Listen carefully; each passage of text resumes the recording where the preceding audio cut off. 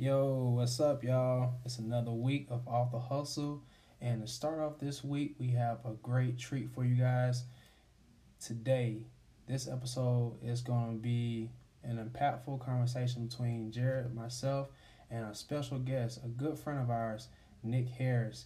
This man has been through so much of a journey, a great journey, if I may say, of traveling the world, growing a family, and becoming his own man through unconventional routes and really just doing what he has to do to get the job done. So if you would, follow Off the Hustle on this conversation, enjoy the ride, and make sure to subscribe and leave a review. Peace. Are we recording? Yeah, we recording. Okay. So, I just want to say, hey everybody, of course we are recording. Welcome to another episode of Off the Hustle. Of course, this is Jared. Yo, what's up, y'all? This is Amari. And we have the honor today of having with us, oh man, it's hard to put into words everything that this man has done. Because you'll see in this episode, he's had a path that a lot of people, we call it the path less taken, but I feel like it's the path with the most knowledge. Yeah, man. And honestly, I would say this is also another friend that we have the pleasure of meeting while we was all in college. And since then, from the stories that he's been able to capture through his various list of travels, just his own life journey of being able to take unconventional routes, of doing what he has to do to figure things out his own way. And some people may think, after you hear this episode or as you listen to this episode and you hear him tell his story, you may think like it may make you want to think back on some of the decisions that you made and seeing that taking a risk sometimes is actually worth the taking, because with that you can be able to figure out something more about yourself and what life truly has to bring. Yeah, because I can definitely say that meeting this guy has taught me a lot. I think I met him my sophomore year, and we were together pretty much every day for like 2, maybe 3 years, and he already had years of game and life ahead of me, and he was able to just help me out and help me navigate. So I'm gonna take no longer time to introduce to everybody Mr. Nick Harris. Hey man, after that introduction, I honestly don't want to do anything to ruin whatever anybody thinks about me. Like, that was a perfect introduction, man. I appreciate y'all having me here today, man. Hey man, That's thank how you. You gotta set the tone real high. So Yeah, when the episode started, be like, I feel like if I open my mouth now, they'll be like, whatever they said was total bull. It's like, this guy is a but it's cool. I appreciate it, man. Everything's likewise, man. Y'all dudes influence me just as much as I influence y'all. You know what I'm saying? Iron sharpens iron. Yeah. And I feel like that's what this whole thing has been. Everything y'all taught me about what I missed out on when I had the opportunity to take it, you know what I'm saying? I've learned from that, and then everything I learned or everything I missed out on, I was able to tell y'all, you know what I'm saying, to avoid it. So yeah, everything's mutual. It ain't just one-sided. Yeah. Y'all taught me a lot. That's real, bro. And like when I think about for some of our listeners, people who've been following us since day one, or people who probably this is their first time hearing Off the Hustle, they may or may not know that you're a part of our clique, Bad Batch. And when I think about Bad Batch, everyone is kind of around like the same age range.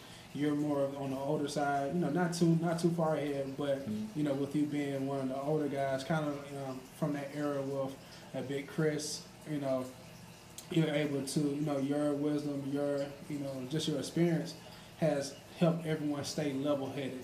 Even because when you think about typical friendships especially in the college days, a lot of people are trying to figure it out as they go, and they don't have the opportunity to really lean on their friends for, hey, wisdom, or hey, let me put you to the side and talk to you right quick. Right. Whereas you was able to do that for me, Jared, and pretty much everyone else within our whole circle. And I look back at it now at it's been 5 or 6 years since I know for me, I graduated in 2015, so, and I think Jerry, same year as well. So I think for us, since we've been out of college, maybe 5, 6, 7, how many years, we've all been able to really reflect and be like, wow, we actually had it made because, everyone either they was younger, older, or right there in the middle, but everyone was able to rely on each other to help each other make it out of college, but also really have a great time. Right. Yeah, and it really helped us. I can say from my perspective, it helped mold us more evenly.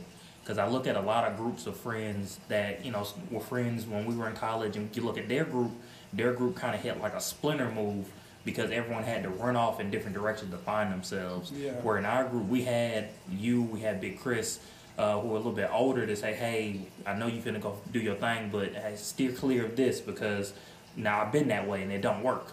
Or it may not, I know you, so you going this way may push you back a little bit instead of pushing you forward. Try this instead.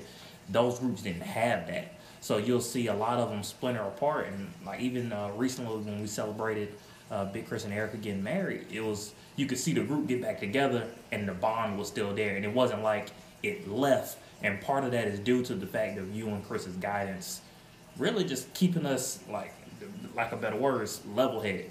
Because sometimes you think you know everything, but having y'all in our lives showed us, no, we really don't.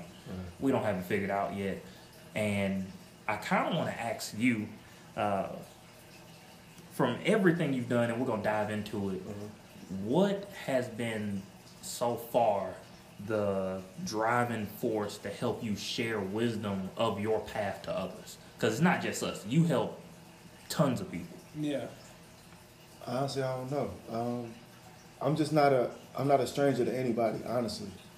So if I go through something, whether I know you or I don't, I'm gonna let you know. You know what I'm saying? Like obviously you guys are friends, so it's easy to let y'all know. But I never really met a stranger where I didn't want to help somebody. And to pinpoint why I share my story, I really can't pinpoint it. It's just who I am. If I know a way to help you, I'm gonna let you know. It's on you whether you take it, but I'm gonna let you know. Like, hey, I've been through this. This is how it's gonna go, or this is how it went for me at least. Because I ain't gonna tell you how it's gonna go for you, but this is how it went for me. This is what I learned from it. You know better, you do better. Yeah. You know what I'm saying? So it's just on me it's the responsibility of the person who's been through it before to let the next person know. Yeah, you know what I'm saying? I kind of think like I kind of think it starts from home. You know what I'm saying? Like I've been, we've both been able to, have the pleasure of meeting your family at different times, and just being able to be around them and see how all y'all, enjoy each other's presence.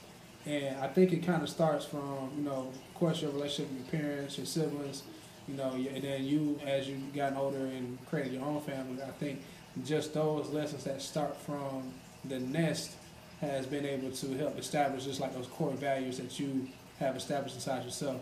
I totally agree with that. Like my parents play a big role in how I relate to others or how I interact with others because they help people all the time. I've grown up watching them help other people all the time, selflessly. Like, don't look for nothing in return. They always taught me that, either indirectly or directly. Like, I've always seen them do something for people that can't help them. And that's one of my biggest things. I don't want nothing from you. I'm going to help you. Because you're going to pay it forward to the next person. It's a big mantra to live by. It's a movie that's out called Pay It Forward. You see it, and it's just like, I don't get nothing out of helping you. Yeah. But the fact that I helped you, you're going to help the next person. Because I ain't going to meet the next person. You will. Right? So my parents always taught me that. Just help others. And like you said, like we have fun. We help other people. You know what I'm saying? We look out for other people. Because a lot of times, somebody didn't look out for us. Yeah. And so it would do a disservice to have that information and not share it to the next person. Yeah, and the funny part is, you the one who introduced me to Pay It Forward, and I still have your DVD at my house. If you've been looking for it, that's where it's Honestly, God, I accused Big Chris of having that DVD. Hey, I would like to publicly, you got it? Yeah, no. I would like to publicly apologize to Big Chris because it was recently. We was hanging out somewhere, and then we was talking about Pay It Forward. I was like, "You still got my DVD?" He was like, "I do." I was like, "Bro, you got it. Like, I gave it to you. He was like, well, I didn't know that. My bad. So now that you tell me you got it, I do publicly apologize to Big Chris. I did tell him. I did accuse him of having it. It's sitting in my room right now on top of my PS4. Wow. And you know, I got the picture in the room. Like that's one of the movies I don't really live by. Like the movie itself, it wasn't a great movie, but the message in it is so great. Do something for somebody that can't help you. I know. Because if I help you, and then let's say 5 years down the line, hey, remember when I had looked out for you? Mm-hmm. I'm gonna need you to do this for me. Yeah. It's not genuine. It's not. I don't like that. Yeah, I totally agree. Like it's not like it's a movie that deserves an Academy Award, but yeah, I watched it again recently. It probably did. I watched it. No, you're actually right. Matter of fact, you know what's funny? Like right when I said this, I think my brain was like it clicked. It was like, nah. I think I watched it exactly again what you said. recently, and it's not the greatest movie that I thought it was, but the message is really all you need. Nah, it's a tearjerker, bro. It's a certain part of the movie where it's like, hey, but happened to him. But what I got from it is the message, right? I'm gonna do something not just for 3 people, but I'm gonna do something for somebody because, like I said, if I didn't have it. It doesn't do me a service to not give it to somebody else. And then if I do something for you, and you're like, damn, Nick did that for me, right? And he didn't even want nothing. You're gonna be motivated to do it for somebody else. Yeah. And that's really all it takes is doing something for somebody without expecting anything in return. Yeah. And that's just kind of the thing I live by. And my parents do really play a part in that. I'm glad you said it. Yeah, and another thing, because I can attest to time when you've helped me, and I'm like, man, I'm one of the people, if I can't pay you back, I tell you, hey. And it's been times when Nick just looked at me and be like, did I ask nothing back? And I'm like, you put me in a tough situation where I want to take your help. But then again, like you were saying, when you pay it forward, you want to help other people. When somebody pay it to you. So I can remember times where you'd help me a week before, then the next week would come and I see someone hurting it. It may not mean nothing big. Just they can't get a chicken sandwich from Chick-fil-A, and I'm like, you know what? I ain't even really that hungry. I bought 2 just to get 2. Hey man, here you go. Yeah. And then it just comes back around. It may not be the next day or the next week. It may be like 3 years later. Right. It just come back around and you'll know, okay, it's all the good I've been doing. Right. Yeah, and if anything, I think the price that you have to pay is to pay it forward. Like, hey, I'm reaching out to you to help you out.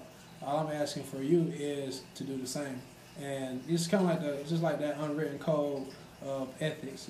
Just making sure that you actually take the time out to be considerate of others as someone did for you when you was in a point in time of need. Mm-hmm. Yeah. There's always gonna be a time when you feel like you're at the bottom. You're always gonna feel like you're at the top. Yeah. Right.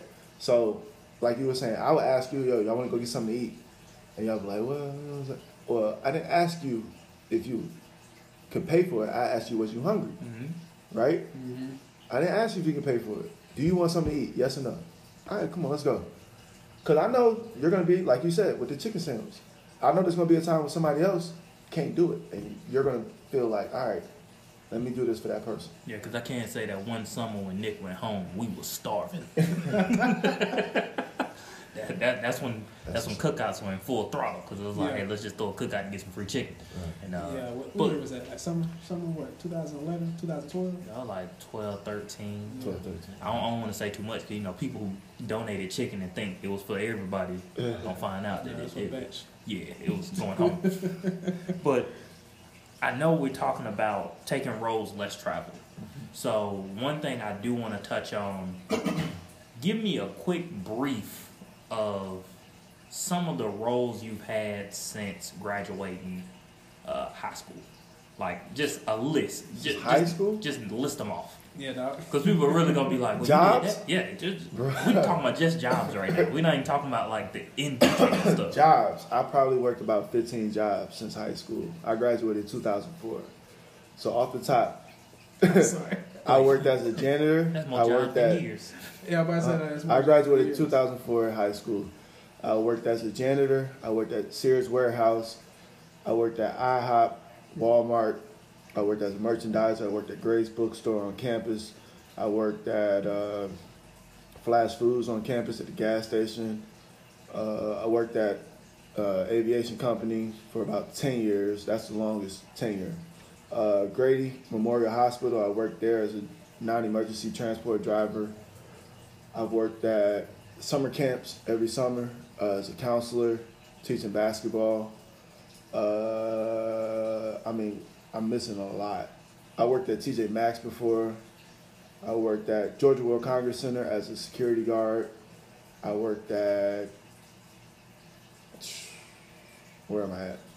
I worked at Fish Window cleaning windows. Like, I don't know, because you went out of order. Like, It's out of order, but like, this is like Fish Window cleaning. I cleaned windows before.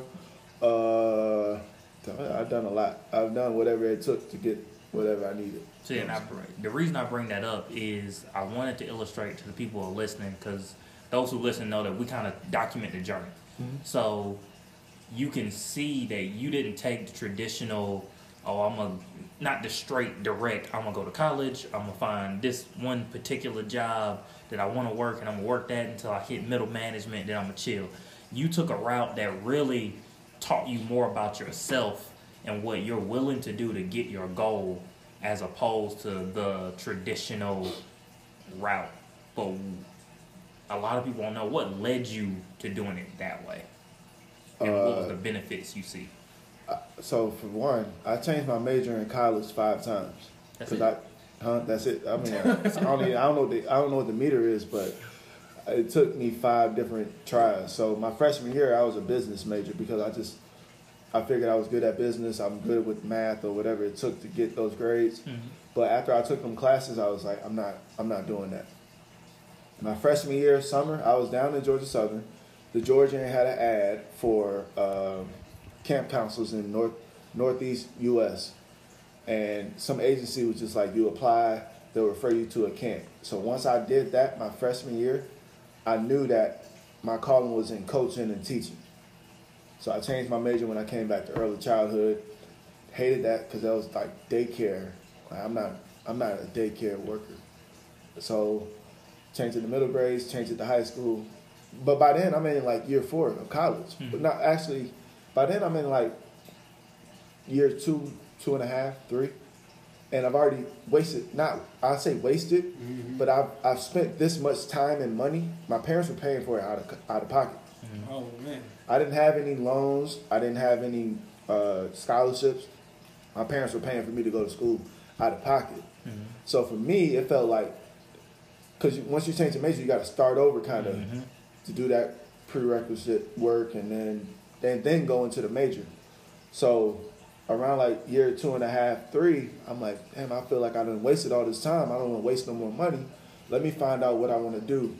Let me stop and find out what I want to do.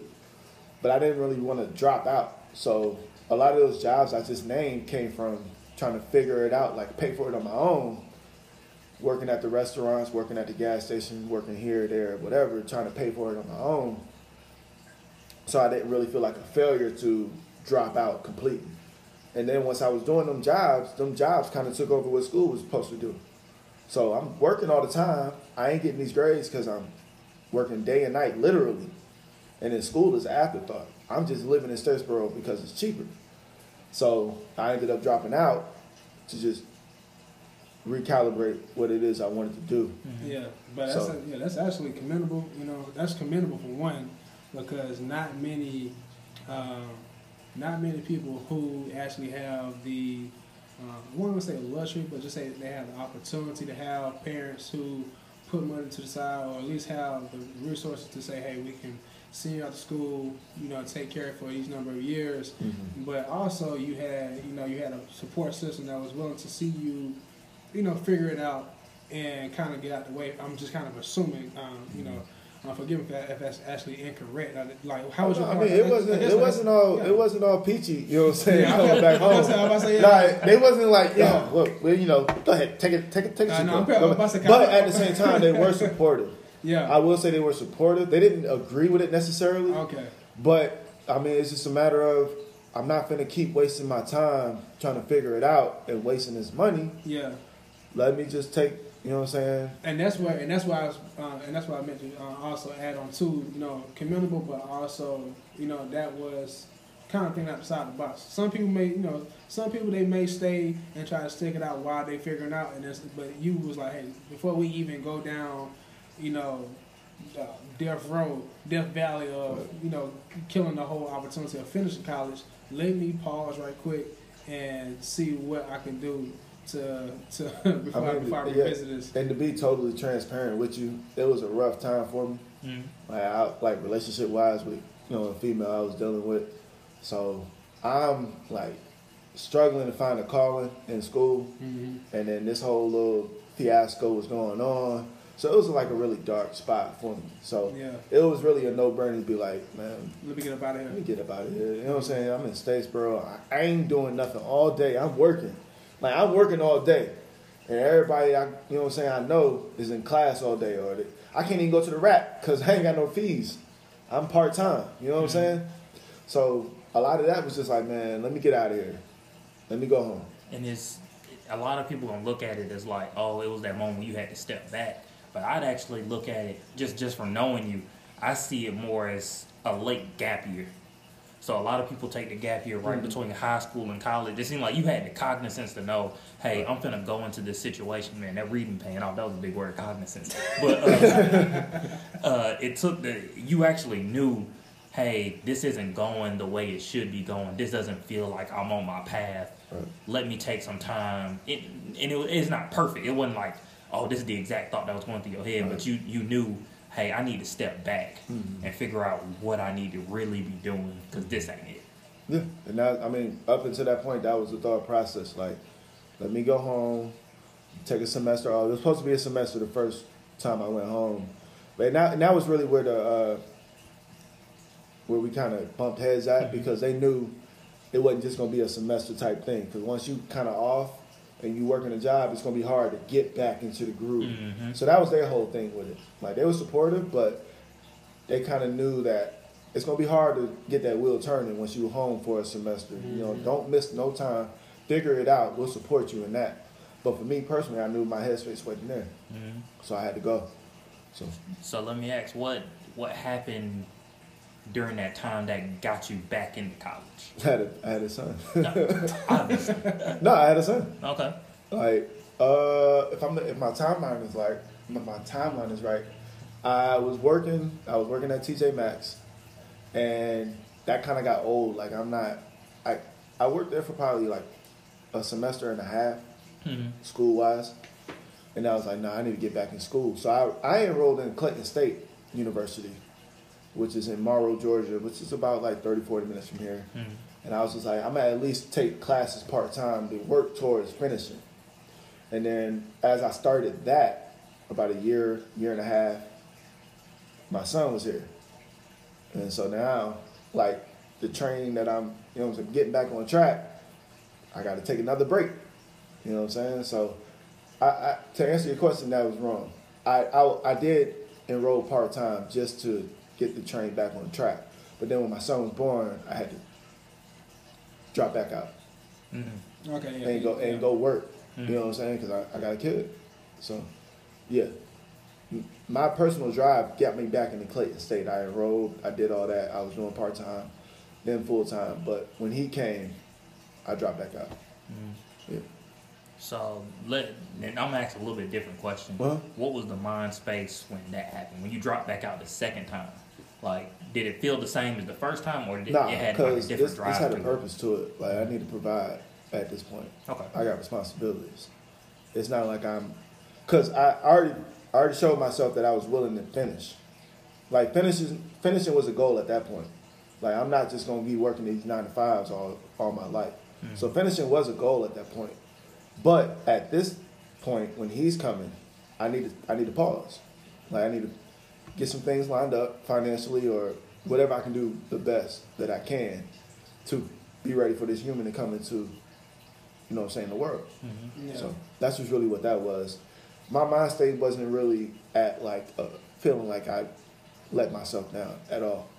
Like, I knew I was going to finish once he got to an age where I can get back, you know what I'm saying? Yeah. And the reason I wanted to pull that out is because there's a lot of people who are going to listen who went through or are going through a similar situation and they feel defeated. And it's like, to me, I can say you shouldn't feel that way, but I've never been there. Right. So coming from somebody who has been there and then came back, Right. it means more coming from you than it would from me saying, hey, just stand up when I've never been there. Right. It take a lot. It take two things. It take your personal, like you gotta want to do it, and it also takes a responsible partner. Right. His mother, my wife, now. It worked because she knew that I wanted to finish. Right. She could have been a headache and been like, nah, damn school. You need to provide. You need to work these jobs. You had your chance. You got a responsibility. She could have did that, and I'm not gonna say she never did that, but she made sure that the end goal was the end goal. If you do go back to school and you're not gonna be here, you need to be working towards providing, right? So it takes understanding between you and the partner, and it also takes your personal drive. So, yeah. So let's rewind a little bit because one of the jobs you did have that you didn't mention that you were a comedian for a while, and to me technically still are. Comedian, and you do blog post. You got your own website where you. But that didn't come until I came to Georgia Southern. Let me yeah, work, we brother. got you. My setup is good. Check me out. So, and most people may know now what you're working on. One of the things is your website, building your brand around being you. It's really what it's around. It's a lifestyle brand, and I want to rewind it a little bit back to your childhood. Looking at everything that you're doing now, is this the vision you had as a child, and what you like then? That's traits that carried all the way forward, even through the rough times. See, My biggest trait is I'm gonna do what I want to do. If you know me, if my parents, they'll tell you. My wife, she'll tell you. I'm gonna do what I want to do, right? And it's not like a badass mentality. It's a driven mentality. If I set my mind to do something, if I say I'm gonna do this, I'm not gonna stop until I do it. I may take a couple breaks. I may get a little distracted, but I'm gonna finish that if that's really what I want to do. So that's been my whole life. Like since I was young, if I believe in something, that's what I believe until you can convince me. And then when you convince me, I'm gonna say, how the hell did you convince me? I don't know if that makes sense, but it's just like I believe so strongly in what I believe that I'm willing to run that shit till it's dry. If I believe I can be like the biggest comedian in the world, I believe that until you show me different. Yeah. If I believe I can graduate college with a kid and these odd jobs, I'm gonna do that until somebody tell me I can't do it. And that's one of the things I've always respected about you is your internal drive. Just me knowing a lot of different people, your internal drive is one that's like, man, I gotta get like Nick. And because when it sounds funny, but it's times where I've seen you say, I'm gonna do this. And I'm sitting there like, I ain't gonna pull that one out. And then like 3 months later, you see Nick and he's like, told you I was gonna do it. And I'm like, hey, That sounds about at this right, point, yeah. I can't even, anytime you say, I'm gonna pull this off, I go, I wanna see how you do it now. It's not. And then with that, and not to cut you off while I'm thinking about it, my parents instilled that in me. I was just This gonna ask you competitive nature that I have is my parents. Yeah, I heard about you and your dad playing basketball. Basketball, it can be anything. My parents made a game out of anything. Literally, anything. Driving home, if my mom driving the car, my dad driving the car, who's gonna get home first? Right? And then whoever get home first, the kids gotta act like they sleep. That's how they got us to go to sleep. Like, hey, act like y'all sleep. That's how long we've been home. Now we in the bed. They ain't even worried about, you know what I'm saying? They're not even worried about fighting us to get to bed. They made a game out of it. If they want us to do something, they made a game out of it. You want to clean the house? Let's play beat the clock. By 7 o'clock tonight, I bet you won't have this whole house clean. So I bet you I will. Now the whole house is clean. Gotcha. They would use that, not against us, but they would use games. Now I know that now as a parent. They would use games to kind of mess with us to like get what they needed out of us. And that's what drove me. Yeah, and it's We crazy. play board games. We play all these games now because growing up, we played games all the time. And that competitive nature that I'm going to beat you, I'm going to do what I can do better than you. That's what I drive. That's what I drive on. If you tell me I can't do something, I bet I will.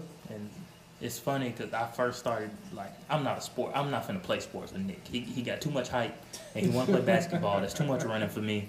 I'm good.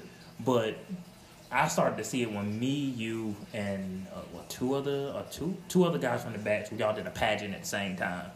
And at first, it was just a fun, hey, we all just gonna do this pageant to help out with the sorority and just do some fun stuff. And then out of nowhere, I think somebody said something about Nick can't win this. And the whole mood of the pageant changed. It went from we all just having fun to Nick going, no, I'm finna raise the most money. And we like, I thought we were just I'm finna raise fun. the most money. I'm finna work out the most. I'm finna do this. I'm gonna get in the best shape. Yeah. We were like, Nick, it's not that serious. We just trying to get, shirt off worthy. He was like, nah, we going to the gym every morning at 6 o'clock. We doing full workouts. I'm like, whoa, Nick, hold on. I got class at 8. We'll be done by 7:30. I'm like, whoa. All right. But it started to push everybody in the pageant. Just the way his energy of competition worked, even the least competitive of us went, well, I ain't finna lose to him. And it's unique to say that because I remember witnessing you guys going through that period of getting ready for the pageant and actually doing the pageant. It was actually, if not the best pageant that year at Georgia Southern, it was definitely one of the best. And I watched 3 to 4 guys who knew each other, who was already friends, push each other to achieve a common goal. Because even though one person ultimately won with the crown, everyone still won and everyone was still recognized on a high level by the entire campus. And I remember even after that day, so many people were still showing y'all, high recognition, and it actually put the batch in a whole nother, on a whole nother path. I think that right there is actually what helped the batch become what it is. And you guys end up actually getting full deep into comedy and creating the comedy club. I remember that, and from there it was like the competitive level amongst the entire campus in reference to like student organizations had went to another level because of what you guys had did throughout that semester. And I will put that on you and Big Chris because it was like a random, we all just sitting around hanging out, and Nick comes in and is like, yeah, we should do a comedy club. And we like, Nick, we like cracking jokes. We like cracking jokes between us. We good. and it was something about when he came in, it was just an energy he had when he told us, no, we gonna do this. And we're like, all right, we'll hear you out. It's not a we gonna do this, we'll hear you out. But when he came to us with the vision that he had for it, he was like, man, we really could just turn this campus upside down by just doing comedy. And he would say, and again, it goes back to us pointing out your competitive nature, when someone would say, there's no way y'all can do that, Nick wouldn't say, okay. Nick would always go, okay, we got to figure out a way to do this. And that pushed us even more to raise the level of everything we were doing, because at that time, the only organizations that was getting recognition was NAACP, organizations for the cause. I'll put it like that. Right. But it was more organizations that had causes and were trying to help people. But then you have this one group of, what was it, like 6 or 7 of us? I think it started at about 6 or 7. 6 or 7. Probably grew to like 12 at the most. And we went from just this ragtag group of, those are the dudes who joke around on campus, to putting on a full-fledged comedy show. I think our first turnout, we filled the entire theater of the Russell Union. It was completely off of,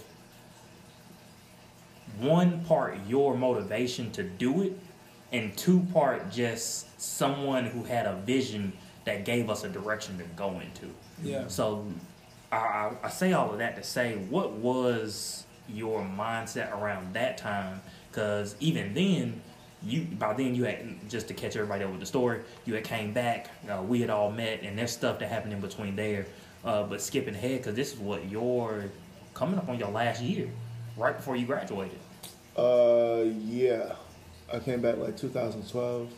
So within that year, we were starting up. And I mean, honestly, comedy for me has been 3 things. It's been a lifesaver.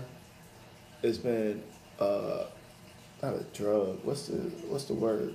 Like it's just my calming point. Mm-hmm.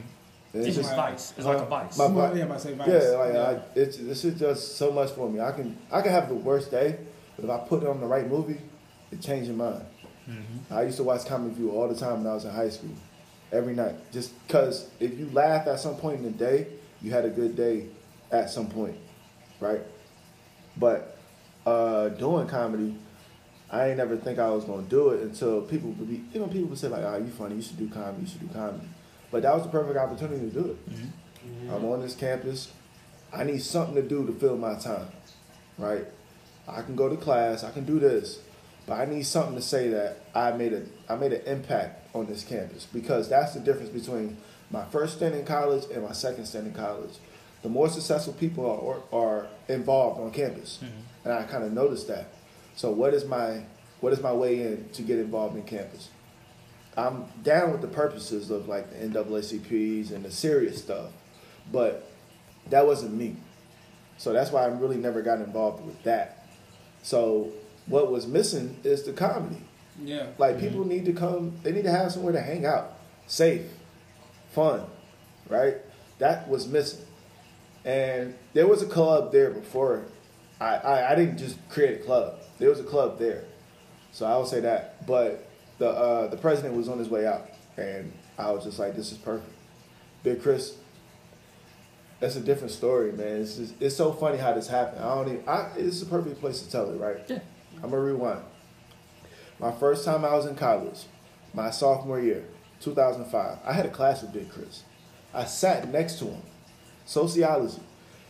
Why I remember this, I don't know. Like, if you know Big Chris, he say some things and he be like, yo, that dude is funny. Like, even in a serious setting of class, he would say some things, I'd be like, yo, this dude is funny. Right? Mm-hmm. And then what turns out, like, his probate was the first probate I went to.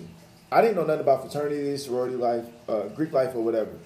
But these girls were going into the probate, and I was like, what the fuck is probate?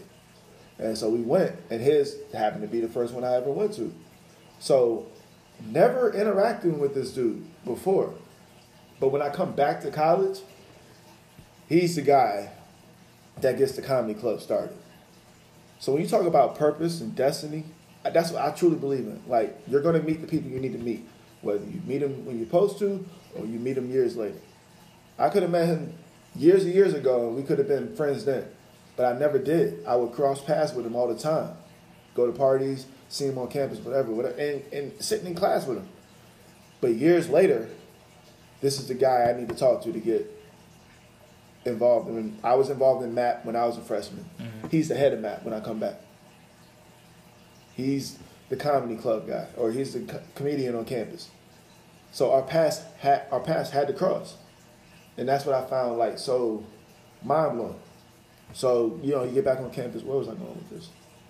Get back on campus, starting the comedy. Yeah, you get back on campus. It's like, all right, this is missing. I don't mind taking this challenge. All right. I never ran a comedy show before I went back. But, shit, how hard could it be? You find a group of funny people, tell everybody, hey, it's like throwing a party. Yeah. And that's one of the things that I definitely, and I have friends and family who've gone to college at other universities or other college campuses. And I can literally say, like, Georgia Southern, if you went to Georgia Southern, you were pretty much spoiled. Especially if you went to Georgia Southern, like, in, like, the post-2000 era. Mm-hmm. Like, especially like after, like, 2010 and going forward. There are so many resources on campus, as well as in the local community that supports Georgia Southern, that if you have an idea, you can really, if you have an idea, you got the willpower to do it, to put the work in and sacrifice, your surroundings will support you, because there are legit departments where if you want to create a podcast like today and you go to Georgia Southern University, you can literally go to the radio station and literally sign up and do what you need to do to create a podcast. And if you want to like get into music or work on your craft and music or whatever, they have studios, they got music halls, all kind of stuff. Hell, if you're just a regular student and you want to you tired of eating the same food every day, they got 3 or 4 different cabs, as well as like legit, like It like was so Georgia Southern was his spoiled. own joint. To the point that there was a club specifically for playing one video game on Georgia Southern's campus. For real? Yeah, no, I kid you not. With the aliens and monsters. No, not them. There, Yeah, there was another group. That's like Alien Monsters. Manhunt. That was actually kind of that cool. was It was crazy like Manhunt. But there was like one organization whose whole thing was centered around. It started like one video game and it spread to like multiple. But they started the whole group just because they were trying to find 8 or 9 people that could get together and play video games in the campus with the huge screen. That's how the whole group started. And matter of fact, just to piggyback off of that, I just found out like earlier last year that they actually have a accredited e-game team. So like how you see the guys that play professional video games, they actually have a collegiate video game team. Oh, that'd be cool to do in the theater. Yeah, But just pretty much that's pretty much I was just making note of that. It's like I mean, if you like with the resource that you like for the CGS, you guys came and made that happen. It just shows like for one, you guys worked together. The teamwork was definitely key, but also you was in an area, a surrounding area that actually made things available to like just fulfill your dream. That's really what I pretty much want to say about it. Honestly, God, Statesboro is just a place of people looking for something to do. Yeah. Right? If you ever been to Statesboro, Georgia, it's right there in the middle of nowhere. They are looking for something to do. That's why people get in trouble so much, because there's nothing to do. So why not give them something fun to do? Give them something safe to do. Come, you laugh, and then whatever you do after that, you know what I'm saying, you're going to do. But let us be your party starter, because everybody going to party Thursday, Friday, Saturday. So I saw the avenue of, all right, let's just give them something to do. Yeah, and not just there, not just what you did with the comedy club, is how you turn that into other things you could do on campus. Because you went from the comedy club came after the pageant, I want to say. Yeah, So- it did. Yeah. No, actually, comedy club came first. He did? I don't remember the order, but anyway. But when you look at it, when that first comedy show came out, it was a hit, and it was something we, in all honesty, kind of threw together out of it can't be that hard. But then we started to see like, well, if we do this right, we can really gain some momentum, and we can spread across crazy. campus. And We went packed from, the theater on the first show. And oh it was man, just, I got the recording you got it? somewhere. Honestly, Yes. God, that Put that on YouTube. my two favorite shows is the very first one we did, where we pack out a whole theater on the first show, and then I don't think we did it as a collective, but it was our work that led it to us. The Spring Fest that I hosted with Oh, Nicole yeah. Byers and Alice Wetterland. Mm-hmm. Like, our work led me to do that, because they came to me to say, hey, do you want to host this? Yeah, and And that was in front of it was in Hannah Fieldhouse in front of a couple thousand people, but you did that one. You and Miles did Black Shin. Black Shin. We hosted Black Y'all did Shin. another fashion shows too, and then on top of that, Dale was there. Dale did one. Mhm. You did another one with was it Career Services when y'all had to dress up, and it was one of the few times they got Miles to put on shoes. No, I remember that because he had the suit on with shoes, and we was No, that like, was Black "You Shin. got That was these a Black shoes." Shin one. That was a No, Black no, Shin. not Black Shin. It was Career Services. Y'all in the Williams Center. Oh, you know what? You're right. We did that. He probably don't remember that. And then even when I graduated the first time, they called me back to host something right outside the rotunda with I forgot her name, but it was school affiliated, and they gave me a parking spot and everything. I got the pictures, but it just speaks to the work that we did, and that it's not my vision, but it's me putting it out there, and then those people who can relate to that vision, everybody comes together, and we all drove that together. Mm-hmm. So that's just what that was. And then like to speak to the composition point, we all were determined to make things of it, videos, YouTube videos and stuff. We did all type of stuff with it. Yeah, and like for me, like of course I wasn't active in the comedy club, but I did, pay close attention. I definitely supported you guys with it. And what I liked about how you guys took the comedy club and just continued to develop it, especially when you guys started to bring in more people to join the organization. I kind of seen it for y'all. Well, how I seen it for you guys was like an outlet to kind of like blow off steam, therapy, you know what I'm saying? Just kind of have fun, you know, and pretty much kind of being productive while y'all all enjoy each other's presence. Because we, you know, for the most part, we were always active in an organization by the Student African American Brotherhood. We was all active in that organization.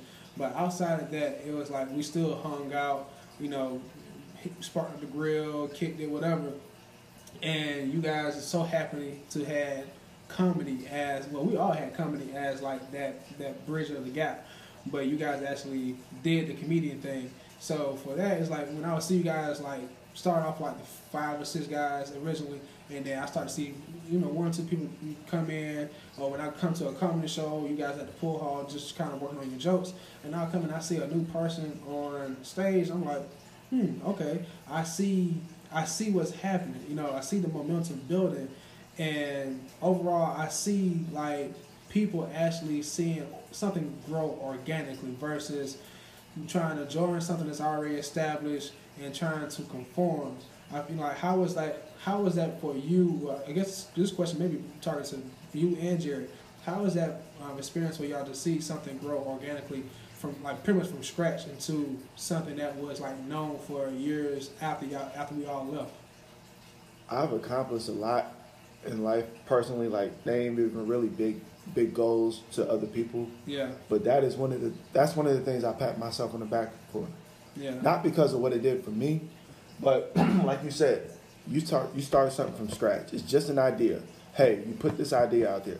If you like to do comedy or you even want to try it, come here. Come to this meeting. And from those meetings, we were able to put on shows. And those shows, we honestly don't even know what they did for people. But it obviously did something if they kept coming back. Yeah.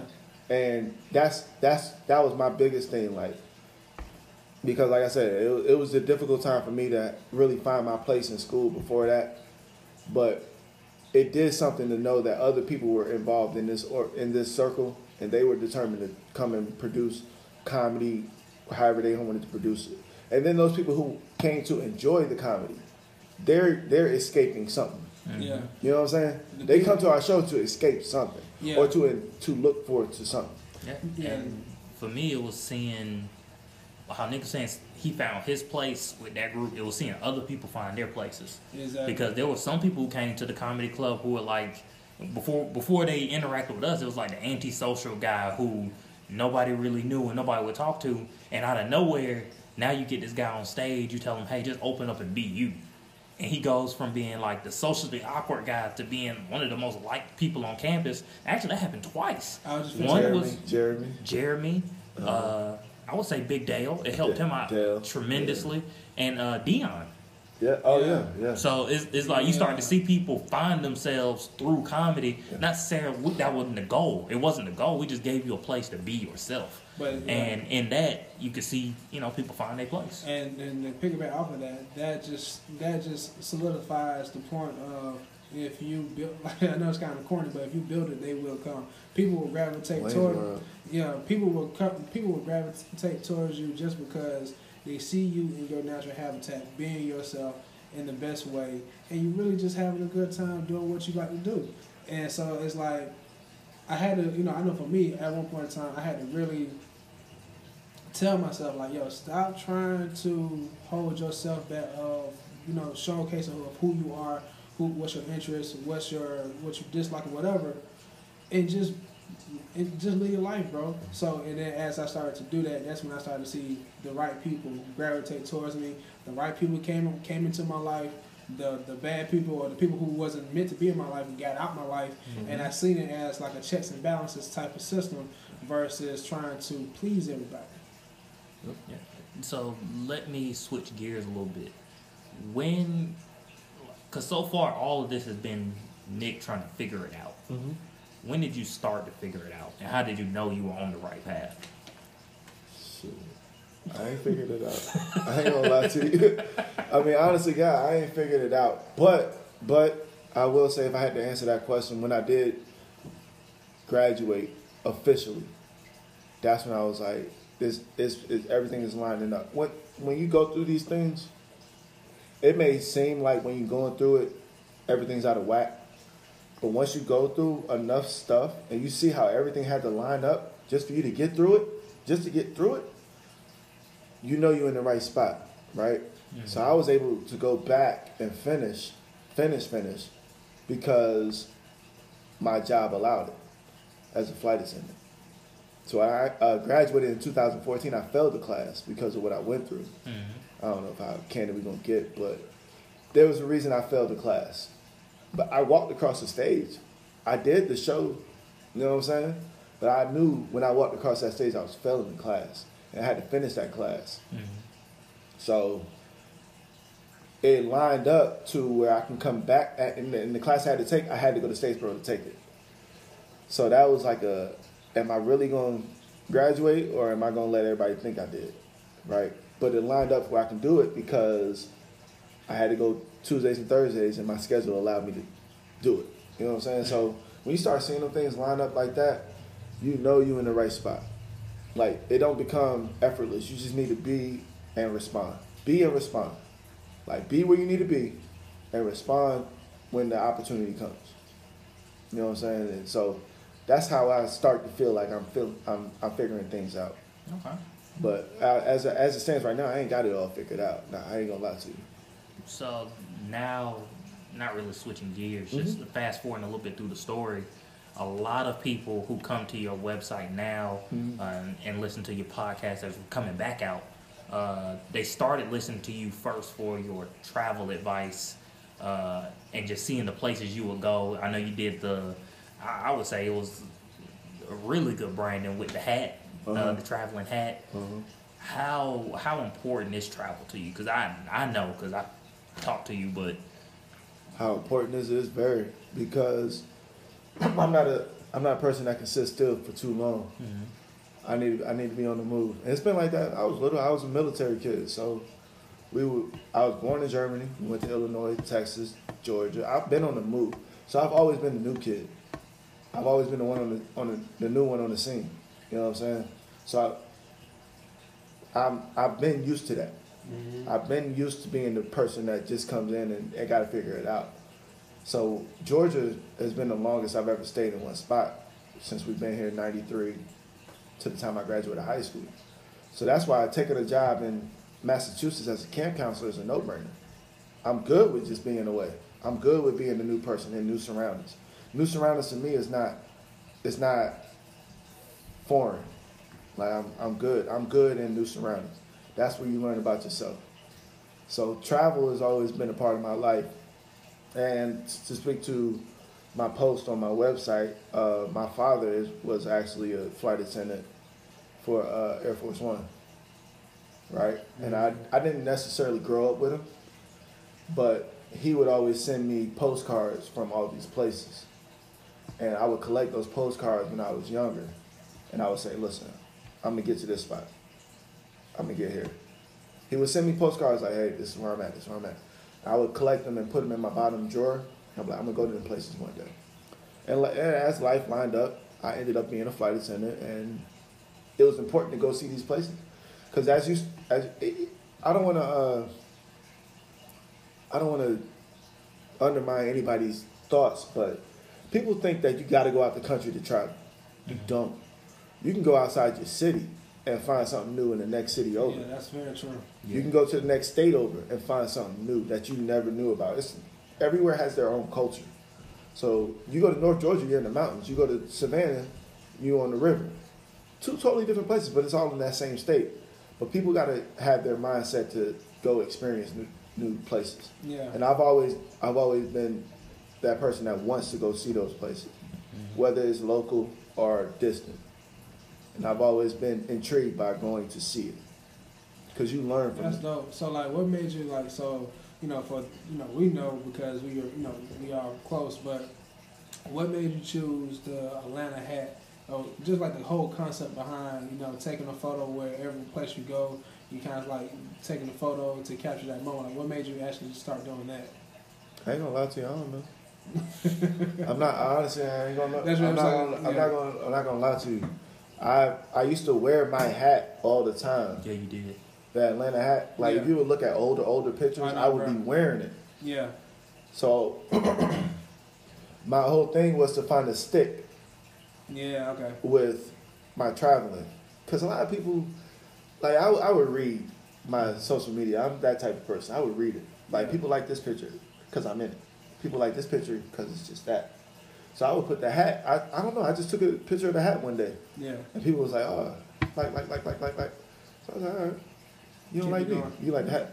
You just like, put, you know what I'm saying? Honestly. No, Honestly, that's the I get only it. way something like that can that's the only way something like that can come out. Like, I just threw the hat down and I was like, I'm gonna just take a picture. This is a picture of my Atlanta hat here.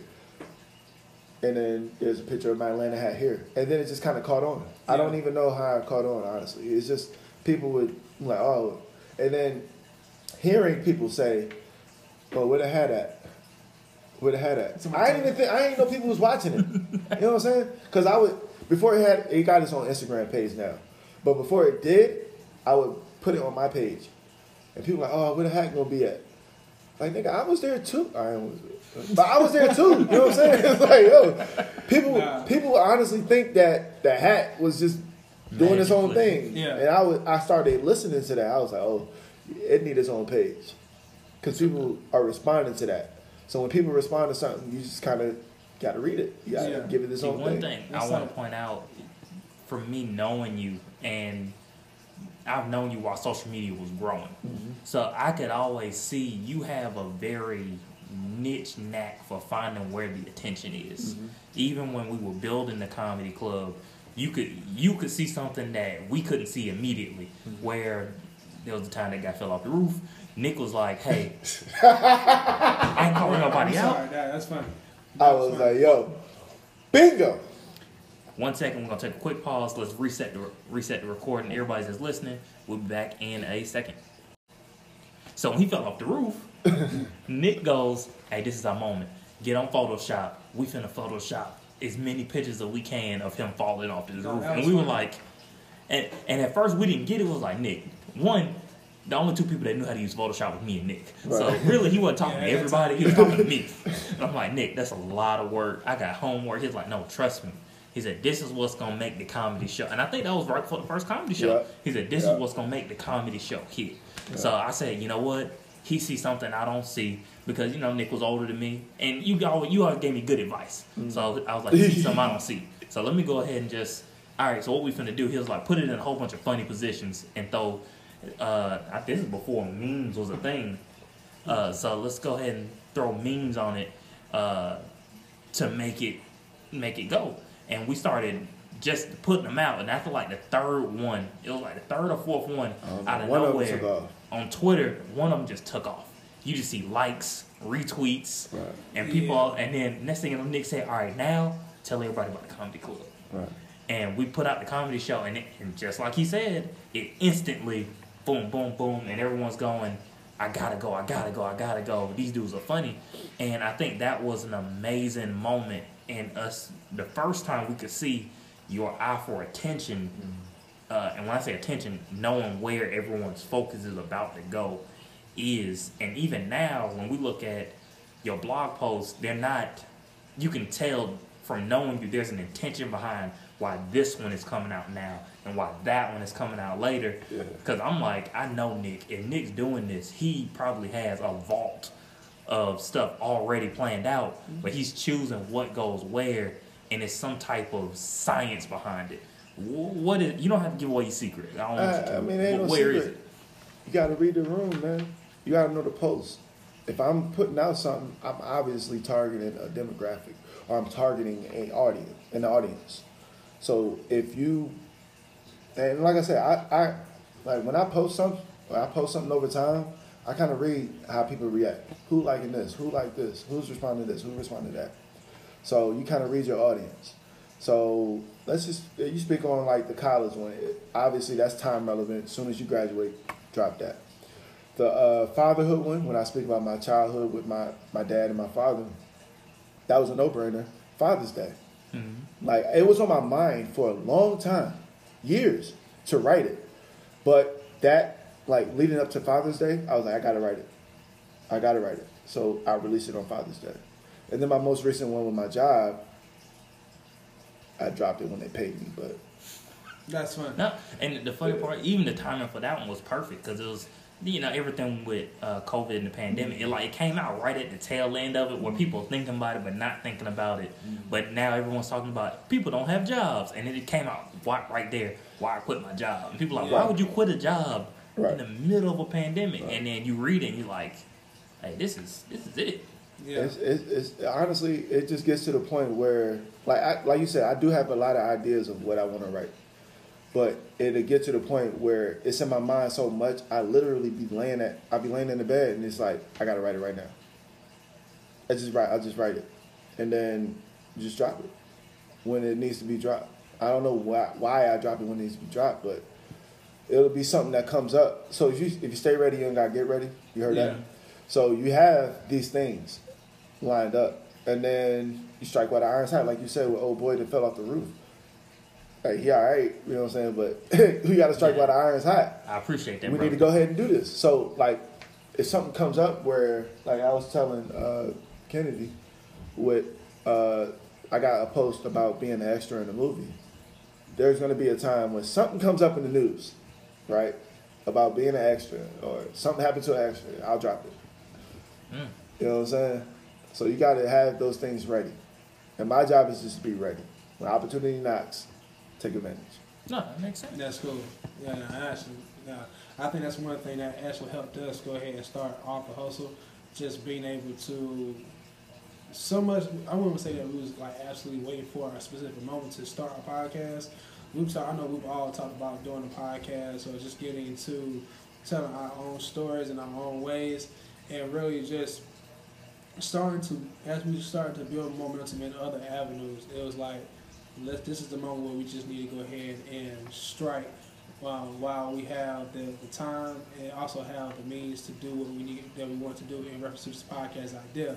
And what I see us now is, we're in a space now where we're seeing ourselves having to be 1 or 2 steps ahead to make sure that we're prepared for whatever comes our way in the near or far future. So I think that's kind of like, I'm kind of glad you said that, because it's like I've been thinking about that a lot lately. And we had a conversation the other day. Yeah. You know what I'm saying? I ain't going to go into detail, but honestly, it's a double-edged sword for me, because a lot of ideas I have won't never get out because I never feel like the opportunity is coming. And you know what I'm saying? Like, a lot of things I got in a vault or whatever you want to say have never come to the light because I don't put the work towards it like it should be. And it sucks, you know what I'm saying? Because I wish I had the determination to do everything equally. But like I said, those things that need to be out, they come out. And then the universe is going to tell you, they'll respond to it. You drop it, they'll respond. Mm-hmm. People tell me all the time, you should write about how you travel, or tell me about these places, all that. Oh, so maybe I should do that. You know what I'm saying? Or you like your job, how is it being a flight attendant? I can give you that answer, but it ain't gonna be the real answer. Mm-hmm. Now I'm in a position, I'm gonna tell you the real answer. Here it goes. If I tell you that answer while I'm working, I'd have got fired. No, yeah, you would. Honestly, if I'd have wrote that post while I'm employed, I'd have got fired.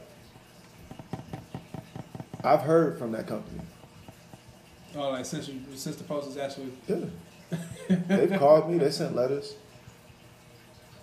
That's when you know somebody's serious. When somebody send mail, they're serious. And then, so to speak back to your earlier question, when you're dealing with how do you know you figured it out?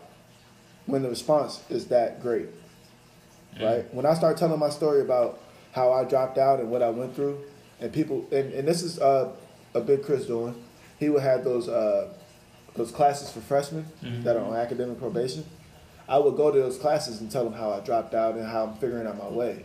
And those students would come back and he would show me the notes that they wrote. Like, when the speaker said this, I related to that. And I liked when he said this. That motivated me to do this. He would show me those notes. And then that's when I started realizing, like, hey, I got a story here. You know what I'm saying? And now when I'm starting to tell my stories about my father, so many people respond to it like, damn, that was deep. You know what I'm saying? I can relate to that. Or I tell about my college journey. wow, you know what I'm saying? I'm in that position. I'm 28, 30 years old in college. I'm glad you said that. That's motivation.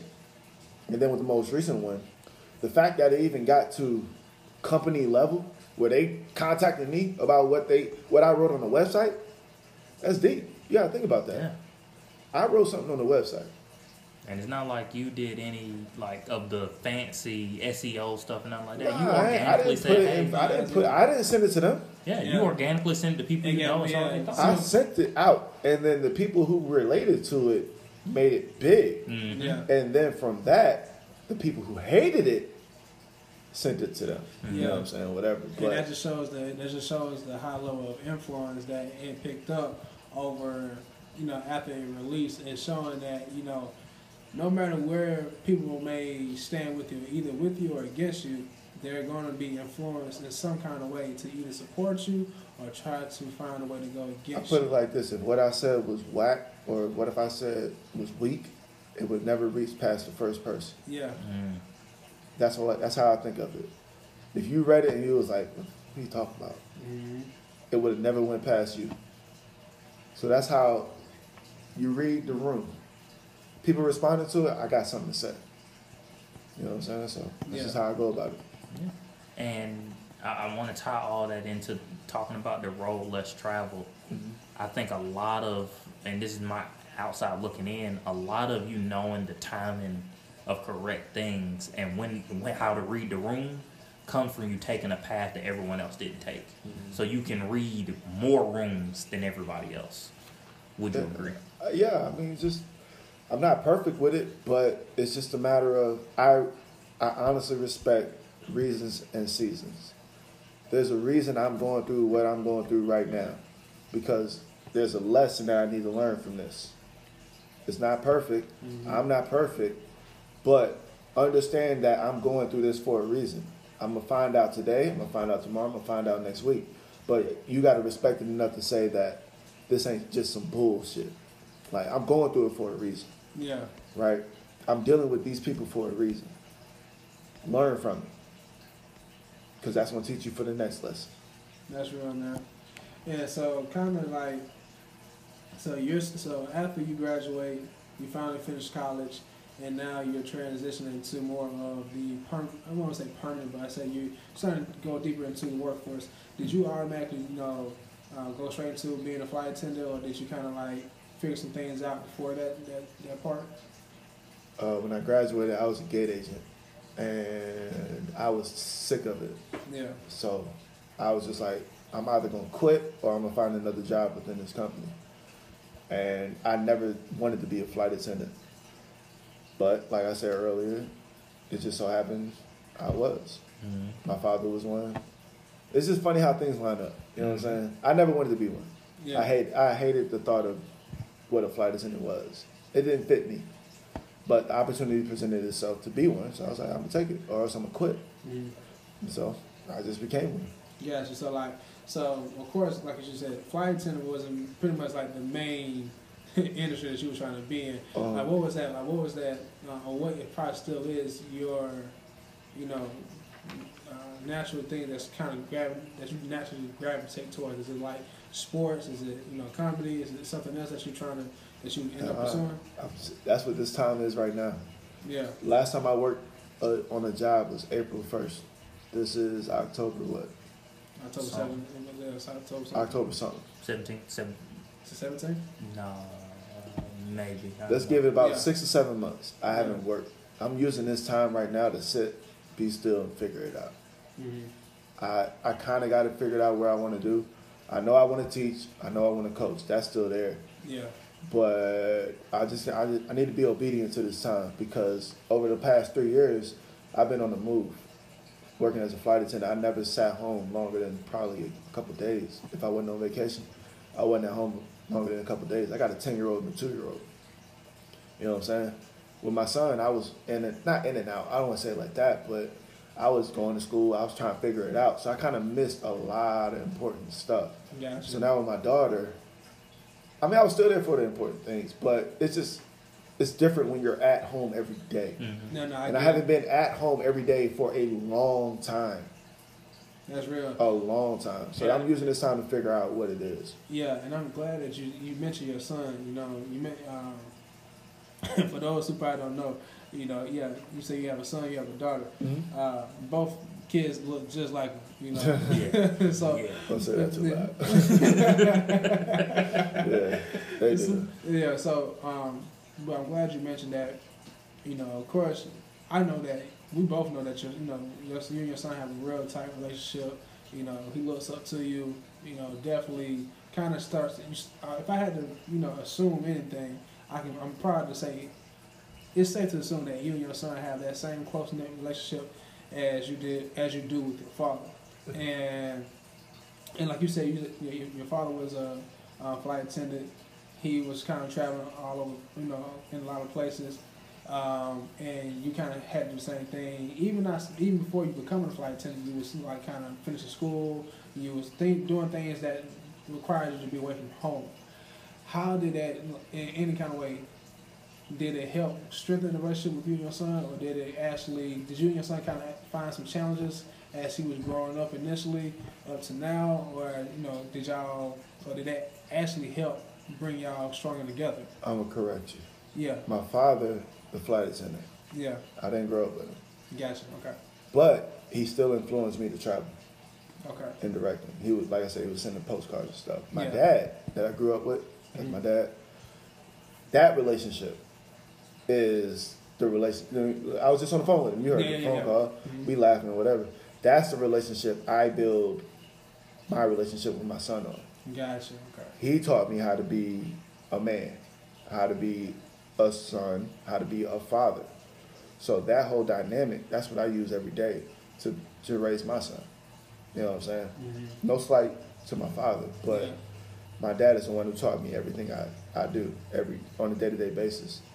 What was the question? I'm sorry. No, pretty much like so, and I appreciate you for letting me know that I actually didn't know that.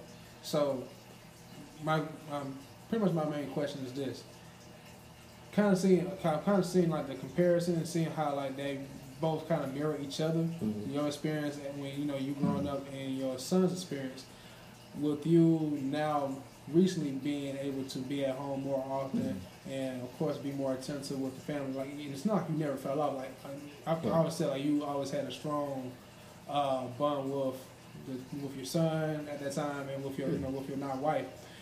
Did you face any challenges like with raising your son, with like kind of being out of the home? Oh hell yeah, man! Because you want to move all the time. Imagine trying to discipline a 10-year-old over the phone. That's real. You know what I'm saying? I'm in Boise, Idaho. Like yo, when I get home, you up? You know what I'm saying? In 2 weeks. Like in 2 weeks, you better watch out. If I remember, you know what I'm saying? You ain't clean your room. I'm a what? Thursday night, you're done. That is Monday.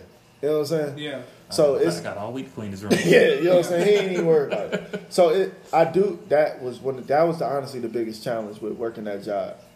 Being away from home and, you know what I'm saying, my wife taking the butt of everything.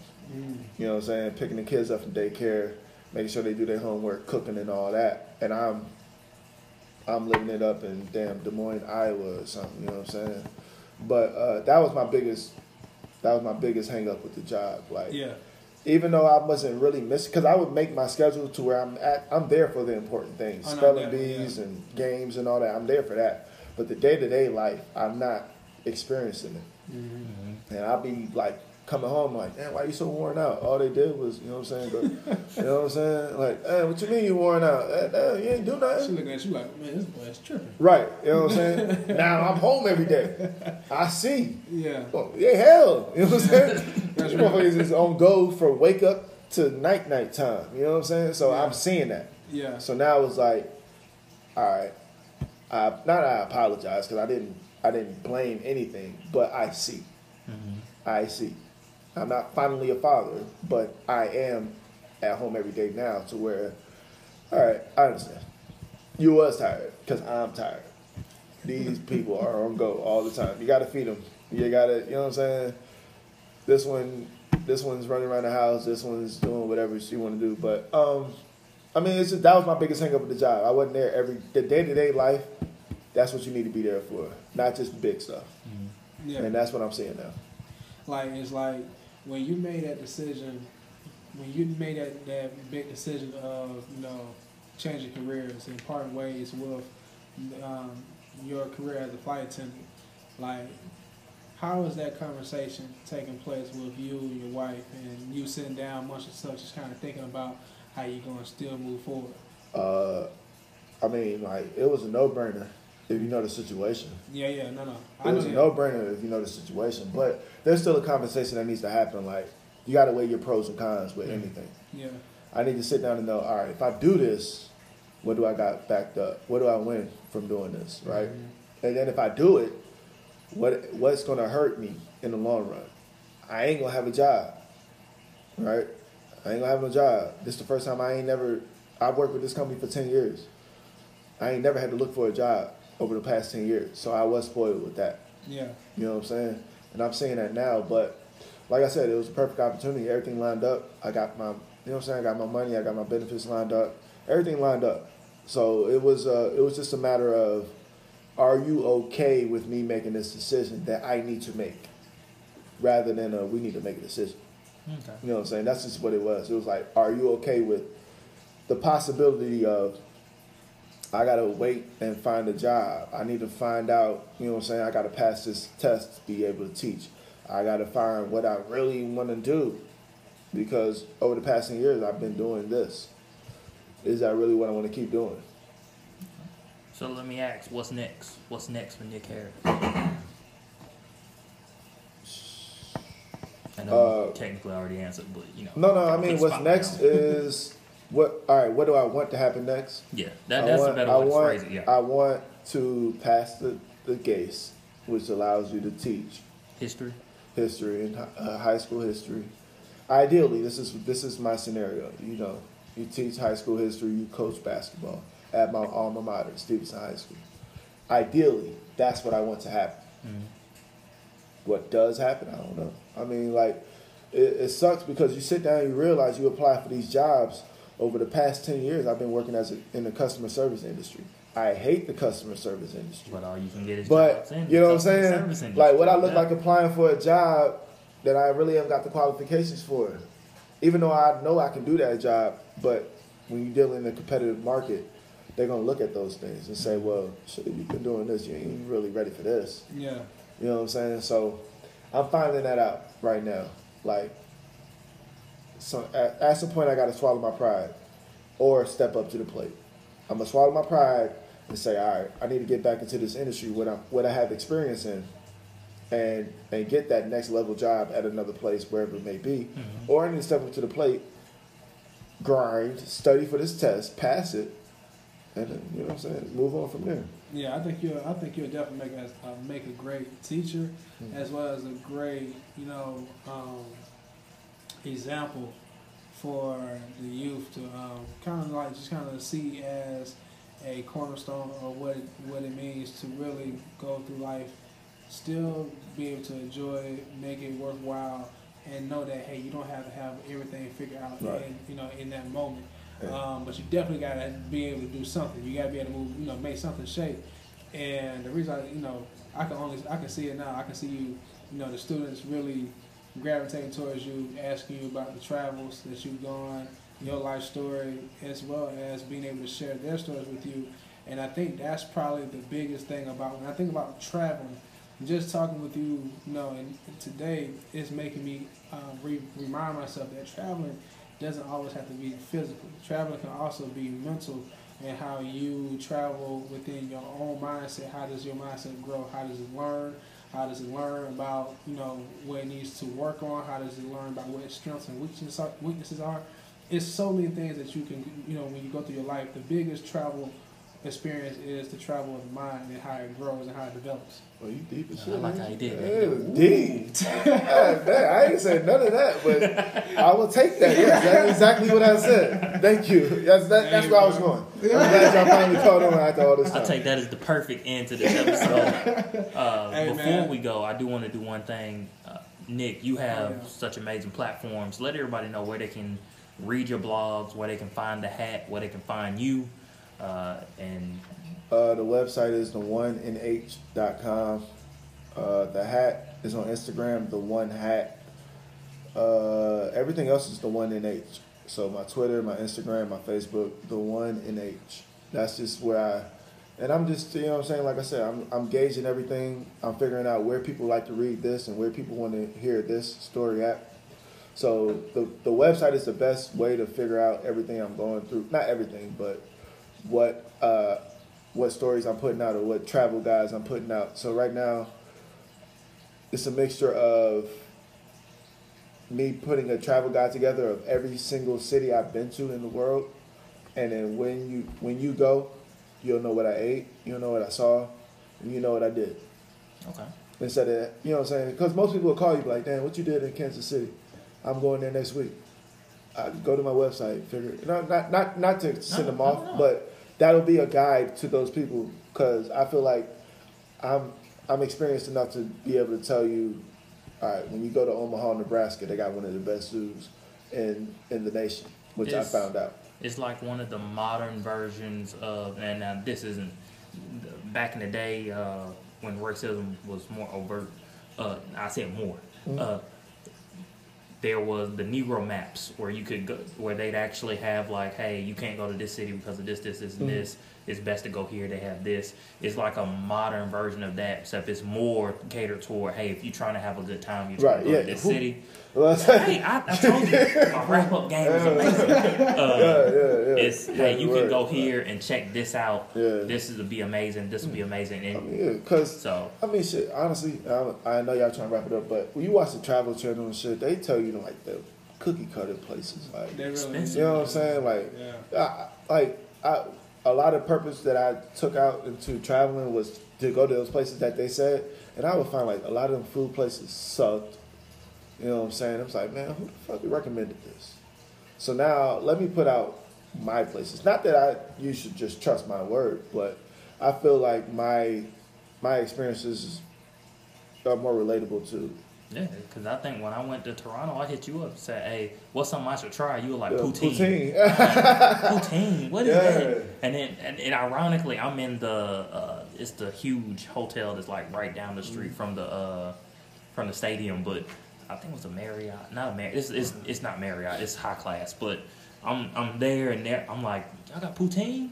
And they was like, oh, do we? And they roll out like, because I was at a conference, they roll out this huge table of nothing but everything you need to make poutine your way. And I get there and I'm like, this ain't nothing but French fries with gravy. Why he didn't just say that? Right. I would have ate French this yesterday. Gravy and a little cheese or whatever. Oh my God. And it's amazing, man. Honestly, and I'm gonna keep it short, but it's what traveling really taught me. Everything is second nature now. Like if I ask you right now where to go eat in Atlanta, you'll tell me. Yeah. But you can ask me where to go in Cleveland, and I just know it. And like that's crazy to me. Because shit, 10 years ago, I didn't know nothing. Hey man, you should go on YouTube, start your own channel, and do that, one NH travel so channel. You asked me what's next. My son is next. Okay. I got something for him. Okay. All right, we just went to Seattle. I saw. Kind of did like a little test run with him. So really what's next is his venture. Yeah. Okay. Everywhere I've been, I'm going to take him. That's going to be dope. All right. So part of me leaving the company was they still allow us to fly. And I can let that out here, but he's going to go to all the places, and I'm going to let him experience it and tell about his view. And now he's going to have a YouTube page on it. That's nice. So that is what's next for me. Not career-wise, because money don't never move me. Money going to come. I'm going to find that shit. But for me, this is me not sending him postcards. And I hate to say that, but it's not a slight. No. But this is me walking him through those places. It's your version of it. Right. This is me showing him the world. Yeah. Right. The same thing that was given to me to show the world, I'm actually going to take him and show him. And that's what's next for me. Yeah. And just to phrase it a little bit different, because it wasn't a slot, is you taking it to the next level. Right. Okay. So you're not doing postcards, you're taking him there. Right. This is me taking what my father gave me to the next level. Yeah. I'm going to take him to all these plaplaces. I'm going to have him, you know what I'm saying, recorded. We got this whole setup. It's probably going to take a while to get to it, but the idea is foolproof. Like, it's foolproof. People love him, GoPro, Nick gonna have one. Nah, people love him, man. People love him. People be like, yo, you gotta get him a YouTube page. So this is the perfect fusion of it. And before we close out, of course, we just got a couple more questions. You pretty much, I had, what's up? how about we do this? Because let's wrap up this episode. We're going to record those questions independently. If you want to see them, check out our YouTube page, Yes, sir. Off the Hustle Podcast. So if you want to catch the rest of this interview, that's where you're going to find it. But for this episode, we're wrapping up. We want to say thank you, Nick, for coming out. Hey, we got to push these streams. Thank you, Nick, for coming out. Amor, you got anything to add before we switch over man, to I think YouTube I only? think I got my closing card already. So, man, I definitely want to say. Y'all got an OnlyFans page for this podcast? Hey, think about it. That what this is? No, hey, no. Hey, if you want to Hey. subscribe, you got to subscribe over here. You got to see the exclusive. Hey, are you Hey, playing? man. Nah, I'm just Only playing. matter of time. Got this, got Only matter of time. Hey, push them streams. Hey, but I appreciate y'all, man. I'm loving what y'all doing, man. For real. Like, I've seen this from the grounds, the roots, man. I've seen y'all come up with these ideas, man. This is dope. Trust me, this is only the beginning, Yeah, dog. for sure. And we're glad the fact that you just continue to support us and vice versa. So